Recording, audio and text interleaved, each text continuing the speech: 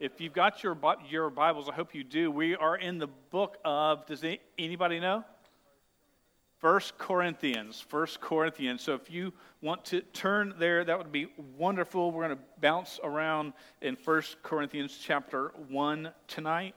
Our key verses where we're going to really sort of key in on is really verses 2 through 9. We did verse 1 last week.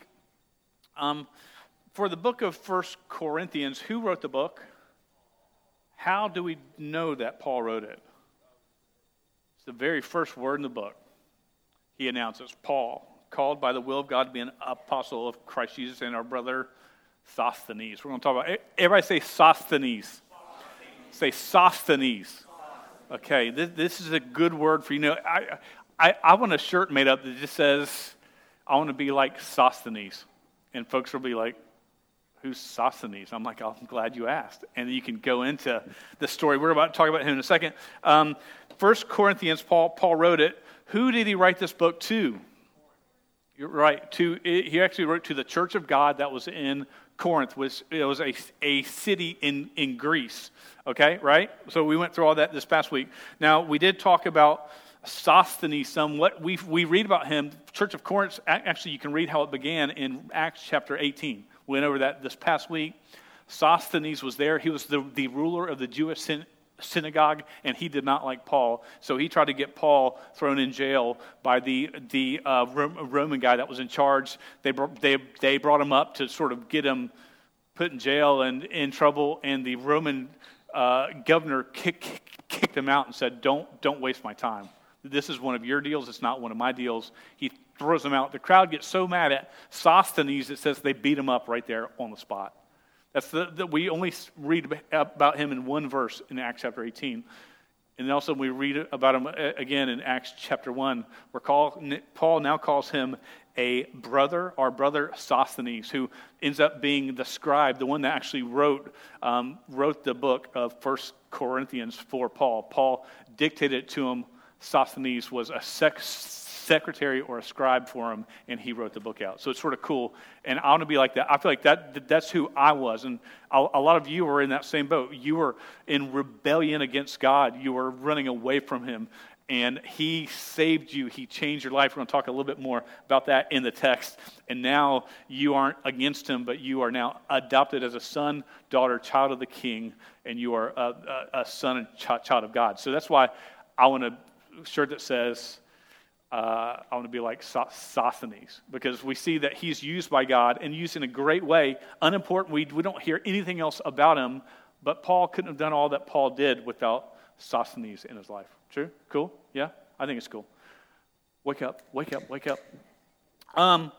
So, y'all have heard me, may have heard me share this story before. It's been quite a while since I've shared it, so it may be new for most of you. It is a story about a student in my youth group. It wasn't this church. It was my last church. So don't be like trying to figure out, is it Keith Messer or is it Corbin? It could have been those guys, but it was not. It was in my last church group. If you've been in my camps before, a guy named Josh LaFamina came to my camps. It's really a story about Josh. We were at camp. It was about the third or fourth day of camp. If you had known Josh as a youth, don't point them out in this youth group right now, or don't shout out names, but he's that youth that is just getting into everything. They're overactive. They're in trouble. It may be you. It's that he was that type of kid. And it might be said that he tested my patience so badly before that on a mission trip I made him eat dirt. But I will neither confirm or deny the allegations against me. I plead the fifth. But he did eat dirt. On this, it was back in the day when youth ministry was really fun and you could do stuff like that. Now, there's lawsuits and stuff. On this day at camp, Josh LaFamina and his minions, and I call them minions for a reason because they were sort of a gang of thugs within our youth group. I loved them, but they were just there to get in trouble, and they came up with a plan. Let's call it a prank, per se. And I think y'all know how I feel about pranks. And this didn't start my hatred for pranks. I've always disliked pranks. So one day, the plan was to spike the youth camp Gatorade cooler with Ex-Lax. Now, if you don't know what Ex-Lax is, but it's a laxative, and that is what the goal of that is if you've got an upset tummy and you can't take a poo-poo, it makes everything loose and flushes out of you like a firestorm, okay? That's what Ex-Lax. So they had snuck in and poured Ex-Lax in the Gatorade. Now, that term, we knew that a lot as a kid. Y'all don't maybe know as much. So there were some things online I found that they sell nowadays that help cure this, just so that you can get, one is colonial, like colonial, which is supposed to make you, we might have this at camp for one day, just to see how because y'all love the bathroom so much at camp. There's one more that's called Zupu.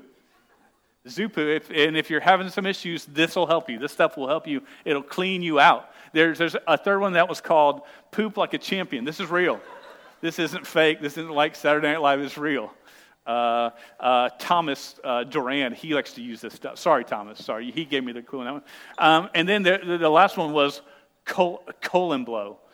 It's a hot sauce it's a red. I won't even read it. It's just bad stuff. Okay, I'll tear you up. Let's get that off the screener. That's all we're going to think of. Okay, perfect. So yeah, they get it in the youth camp Gatorade. And if you've been to my youth camps before, and this was at a camp, we didn't have AC in the dorms. We didn't have AC in the calf, and you would have to drink 400 gallons of stuff to survive each day. So those coolers, we went through those like nobody's business. The great news is this. Y'all stink at keeping secrets, which is wonderful. But someone told someone who told someone else who told me. And it had just gone down, and no one had had a break time from their Bible study to go feast on the goods. So I made sure we grabbed it, and we took it in the back. So we put some more stuff out there. Josh and his friends are just watching this, and so I'm watching them because I know who is in on this, and it's so fun to be in charge sometimes, especially when you're like, I'm going to kill them, and so they're watching because it takes an hour or 2 hours. So within an hour, Josh and I we're walking. I timed it so it was just me and him are going down this path. And so I said, Josh, can we talk for a second? He said, yeah, man, sure. And so this is what it is. I said, Josh, man, you think it's important to be a man of God? And he said, Pastor Dan, he said, man, it is very important to be a man of God. And, I said, and a man of God, they stand up for what's right? And he said, yes, sir. They stand up exactly for what's right. And I said, Josh, would a man of God lie? Like, do they lie? He said, no, sir. Man of God doesn't lie at all. So I said, Josh, did you pour Ex-Lax in the Gatorade? And Josh went, man, you set me up. That's not fair. Yeah, I did, because he could have lied, but he'd have gone straight to hell. I mean, just straight to hell, right? I mean, he had no choice in that moment. He was like, you set me up. So this is what I did. I said, I got Josh and the rest of his friends, and I walked him into a room, and I had 4 cups full of Gatorade. And I put them in front of him and said, boys, drink up or go home. And they drank it. But it didn't have stuff in it. But they didn't know that at first. So mess with me if you want to. But that was one of the funnest moments of my entire life. It was a setup. And it's so fun to be on that side of a setup. And I've read this text that we're going to be in tonight. This text is a setup. Paul is setting up the church of Corinth. See, the church of Corinth is sort of a wreck. I mean, they're only 5 or 6 years old, and you're like, well, how long does it take for someone to mess things up? It doesn't take us long at all, right?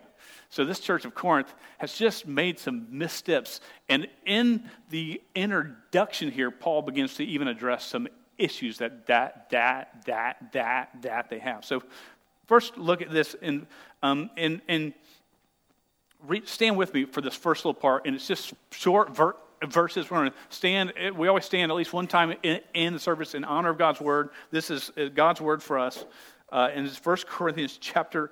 Let's start with verse 1, and we'll read to verse 3. Paul, called by the will of God to be an apostle of Christ Jesus, and our brother Sosthenes, to the church of God that is in Corinth, to those sanctified in Christ Jesus, called to be saints together with all those who in every place call upon the name of our Lord Jesus Christ, both their Lord and ours. Grace to you and peace from God our Father and the Lord Jesus Christ. Let's pray together. Dear God, we thank you so much for your word. Lord, this is text, like it just seems almost mundane to us. I think sometimes we read this text and we're just sort of numb to it. We say, yeah. But Lord, I think your truth is so throughout even this first part of the text as we jump into the rest of it. Lord, just open our eyes to see, open our hearts to hear and reflect even in our own life. What does this mean for us? Because Lord, I think there's such a lesson in this book for us. Lord, help us to hear it. And Lord, may we be a church. Lord, may we be a youth group that is a light for a world to see. In Jesus' name we pray. Amen. Have a seat. So he says this in his greeting. He doesn't just say, hey, to the church in Corinth, I want you to hear this. Look at the way he phrases this. This is very important. He says, to the church of God that is in Corinth, inferring that there's more than one church of God there. Okay, to the church of God that's in Corinth. He's not just talking about one small group of people. He's talking to groups of people. He goes on and saying this, called to be saints together. Okay, to churches, you're called to be saints together. You're called to work together. It's not, our church is the one true church. We're the only church that gets it right. No one else does. You either come to our church or you are going to hell. It's not like that, right? Are there people outside of our church that know Christ? In churches that honor Christ? Many of them. But we're going to see that this church had some issues. Now, it goes on to say this, with all those in every place call upon the name of the Lord Jesus, the church of God in Jesus is all over. It's all over. It's with all those in every place. So it's inferring that it's just not one little house church he's speaking to. They're going, you guys have it right. It's to the churches of God. Listen to what I have to say. Now, what's the point of that? Well, 1 Corinthians chapter 1, verse 11, look at there. We're not going to preach through this, but I want you to see this. Verses 11 and 12, it says this, for it has been reported to me by Chloe's people that there is quarreling among you, my brothers. What I mean is that each one of you says, I follow Paul, or I follow Apollos, or I follow Cephas, or I follow Christ. So he says, and this is like, so in the intro in verses 2 and 3, he's already beginning to address, you've got divisions among you, you've got problems among you, and you are the church of God. You are together in this with the Lord Jesus. He's addressing it. Look at chapter 3, turn there, and look at verse 4 of chapter 3. He goes on, we're going to hit this later. He says this, for when one says, I follow Paul, and another, I follow Apollos, are you not being merely human? See, there were some that were saying, well, I was baptized by Paul, so I only follow Paul. Some were saying, I was baptized by Apollos, so I only follow him. They were all from the church of God in Jesus Christ, but all of a sudden they're beginning to pick sides. And he's saying, there's no sides. You are the church. Quit trying to pick sides. We stink at this. We are side pickers. If there's an issue going on, we pick a side. Oh, he wronged her. She wronged him. We just do it. We just jump on sides. God's saying, stop the pettiness. We're in this together. Look here in chapter 11, verse 18. He still says this throughout this whole letter. This is what he says. For, in the first place, when you come together as a church, I hear that there are divisions among you, and I believe it in part. So once again, this setup in verses 2 and 3 is setting up a whole rest of the book of what Paul's about to rail against them on. Quit being divided. And he starts it even in the introduction when he says, hey, to the churches of this, the churches of God that are here, together in the gospel. So setup one is this. The setup is quit being divided over petty things. Man, we can get divided over things that are so unimportant. We can get our feelings hurt, and then we hold a grudge, and then we tell somebody else, and they get on our side, and they tell someone else, they get on their side. It's so easy to fall in this trap. And what I love about this book is Paul deals with this throughout the book. And we can always use help on this. Any youth group, any church in the world needs to hear these messages. Now listen, don't get me wrong on this. It's important for there to be a unity in the body of Christ. Would you agree or disagree? Agree. Okay, that's clear. But they should be like-minded churches or bodies of Christ. What I mean is this. In the church, there are closed-fist issues.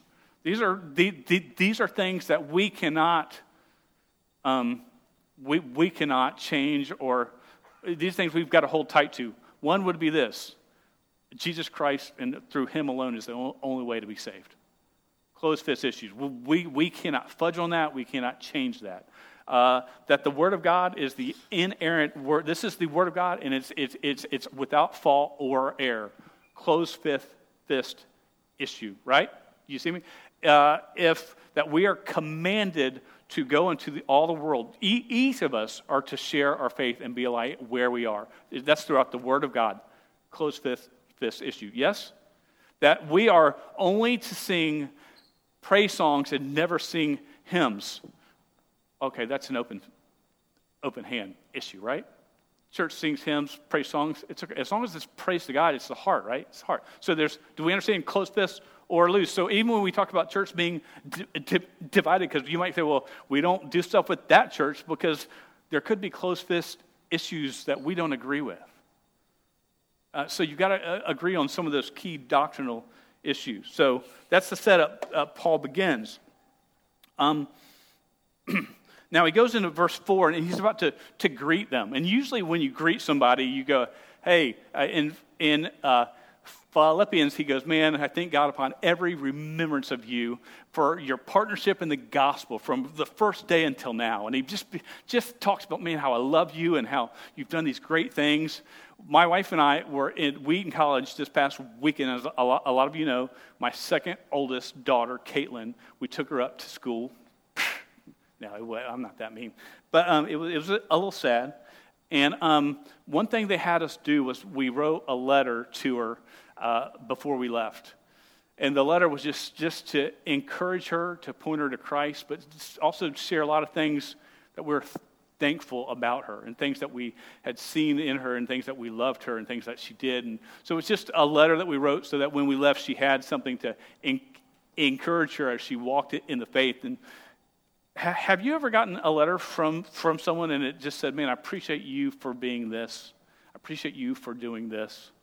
Well, when Paul writes this letter, as he starts this letter, where there's a greeting that you would sort of expect this stuff, it's interesting because most letters that we write are like our letters were God was all in it, but it was very Kate-centered, and mine was very Dan-centered. My feelings for her, how I was proud of her and things that she had done, and how my prayer for her that God would work. But even with my talk about God, it was very Kate-centered and very Dan-centered, and we tend to do that. Paul writes in this letter, if you look at this, and it is not man-centered at all. It's not praising the church for being that great. It's all boasting about God. Look at this in verse 4 and follow along with me. It says this: I give thanks to my God always for you. So he's like, hey, I thank God for you. So you think he's about to talk about, because, man, you're faithful, you're giving, you're doing this stuff, you're doing that stuff. And this is what he says. Always for you because of the grace of God that was given you in Christ. That in every way you were enriched in him in all speech and knowledge, even as the testimony about Christ was confirmed among you. That's the closest thing he goes to saying, you're doing a good job in this. And then he says this in verse 7, so that you are not lacking in any gift as you wait for the revealing of our Lord Jesus Christ, who will sustain you to the end, guiltless in the day of our Lord Jesus Christ. God is faithful, by whom you were called into the fellowship of his Son, Jesus Christ our Lord. So what I love about this, and this is setup number 2. The first setup was togetherness. Y'all have been divided. You are the church of God. You need together. The second one is, hey, you aren't great because you're great. You're great because God's great. That's his whole point in this thing. You go, well, Pastor Stan, how am I supposed to apply this in my life? This is it. God doesn't think you're great because of great things that you do for him. God thinks you're great because of the great things he's already done. You know what that does? The pressure is off. You having to perform and be perfect. You still choose to do what is right, but do what is right because you want to honor God, not because you want to please him all the time. There's 4 things that it talks about God here. And I even go back to verse 1 for one. One is that God calls, right? We see it in verse 1. Paul, called by the will of God to be an apostle of Christ Jesus. He goes on to say to the church of God that is in Corinth, to those sanctified in Christ Jesus, called to be saints together. Who calls there? God calls, right? God has done the work there. I was living in rebellion against God. Romans 5:10 says that we were enemies of God until God called. God reached out to us. As Ezekiel chapter 11, verse 19 and 20, obscure verse for some, but this is what it says. God saying, and I will give them one heart and a new spirit I will put within them. I will remove the heart of stone from their flesh and give them a heart of flesh. That is a heart that's alive. I'm going to take this dead heart, I'm going to give them a live heart. Why is he dead? That they may walk in my statutes and keep my rules and obey them, and they shall be my people, and I will be my God. That's what God does. God calls us. God does this great work. Paul's even wanted to remind them, this is, man, I thank God for you because God is so good. He doesn't just call, but he gives, right? He gives gifts. Now, when we think that, we think we are so blessed. I know I'm blessed. I don't think about it enough because I'm an American and we have great homes and great cars and great things. But can I tell you, we tend, materialism is probably the least thing of we should concentrate on what's really a gift of God. When he talks here, and I agree that in James 1:17 it says, every good and perfect gift comes from God the Father. Every good gift comes from God the Father. But a lot of that material stuff that we have is petty and unimportant. And we go, oh, God's blessing me. And when we're talking about what God gives here, this is what God gives. He gives his word to us for wisdom and understanding. God gives us the church. Specifically for you, he may give you, if this is your church home, God has given you this church, maybe given you this youth group so that you can grow in faith together. That's a gift of God, right? We don't really think of this stuff as gifts most of the time, but God gives us families that love us, and some of them spur us on to Christ. Some of us has taught us the word. That's a gift of God that he gives. He also gives godly friendships. And man, that's my biggest prayer as we work through text and when you leave this place and when you're out of the umbrella of the church, when you're off at school or at work, man, I want you to have godly friendships that encourage you to live for Christ, that you encourage them to live for Christ. That's the gift of God. Look at what it says in because in verse 4, because of the grace of God that was given you in Christ Jesus, that in every way you are enriched in him in all speech and all knowledge, even as the testimony about Christ was confirmed among you, so that you are not lacking in any gift. God is a gift giver. And because of that, man, I thank God upon every remembrance of you because our God is so good. Do not miss on God's gift. The next thing is in verse 8. He who is talking about the Lord Jesus Christ, who will sustain you to the end. Living the Christian life is hard, and if anybody tells you it's not, it's easy, run away from them. They don't understand that. As if you've been in church, and Pastor Mike's preached this past week, suffering is part of the Christian life. It's how, know that our suffering points a world that needs to see Jesus. It points them to him. When in suffering, we choose to be kind. We choose to do what is right. We choose to trust God. We choose to lean on him. It points a world to him. But God, see, it says he sustains us to the end. Philippians 1:6 confirms this for us. It says, and Paul writes, I'm sure of this, that he who began a good work in you will bring it to completion at the day of Jesus Christ, that God sustains you. This is what God does. The last thing it says in verse 9, it says that God is faithful. I preached in church a few weeks ago about definition of faith is one of the points, and faith is this to me. What does it mean for you or I to have faith? It's believing God is who he says he is, and that God will do what he says he will do. And it's not just like, well, the God that I believe in. It's believing that through the Word of God, not just what you feel like God should be like for the day. Through the Word, God is who he says he is, and God will do what he says he will do. So what is God being faithful? It's a God who is who he says he is, and a God that is going to do what he says he will do. That's God is faithful. That he will be with us to the end. But keep in mind that God is faithful. So I love in verse 4, Paul writes, I give thanks to God for you always. And then all he does is boast in God. God calls, God gives, God sustains, God's faithful. And this is set up number 2, because in chapter 1 of 1 Corinthians, it ends with this verse, these verses right here, verses 30 and 31. It says, and because of him, the him being God, you are in Christ Jesus, who became to us wisdom from God, righteousness and sanctification and redemption, so that as it is written, let the one who boasts, boast in the Lord.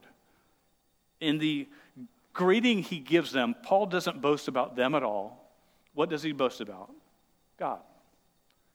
He's giving a picture to them. Even before he writes about the issues they have, he's trying to show them how they're supposed to be. We're going to be in this book a lot and for a while. And there's going to be issues that are going to rise up, that we are called to be unified in Christ. That we're going to read that God, you may think, well, God could never use me. You know, in chapter 1, 1 Corinthians, it says God uses the weak things of the world to shame the strong, the foolish things of the world to shame the wise. Know what that means? God's going to use broken people to do amazing things. But you've got to be faithful. You've got to go on a limb. You've got to fight for your faith. Well, God can't use me. Well, okay. My response to God has been this: God, I don't think you can use me. This is your mistake, is what I've told so many times when I've had to walk in faith going, I'm an idiot, God. I'm the last person in the world you want to do this, but if you want me to do it, it's your fault. And God has been so good. Have I come out like a champ? I have had times when I've shared my faith in front of groups of people, whether it's football teams or something else, where I have probably looked like a fool.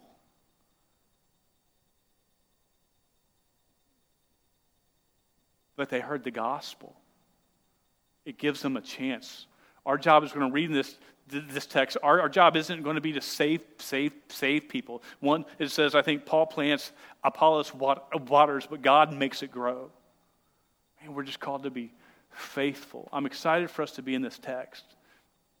And I love and I'm going to ask y'all, just start reading 1 Corinthians 1, just on your own time, a couple times each week. Just, you'll know where we're at, and just sort of read ahead. Read it. I want you to be familiar with the passage. You know, preaching is a two-way street. There is the preacher who speaks the word of God. It's a three-way street.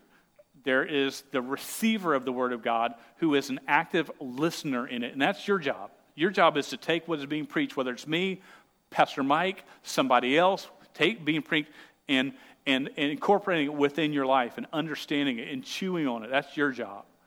And God's at work. So the third one is God's at work in this. There's times I've preached on being pure and God's call for students to be pure, and I've had 3 students come up to me and get saved.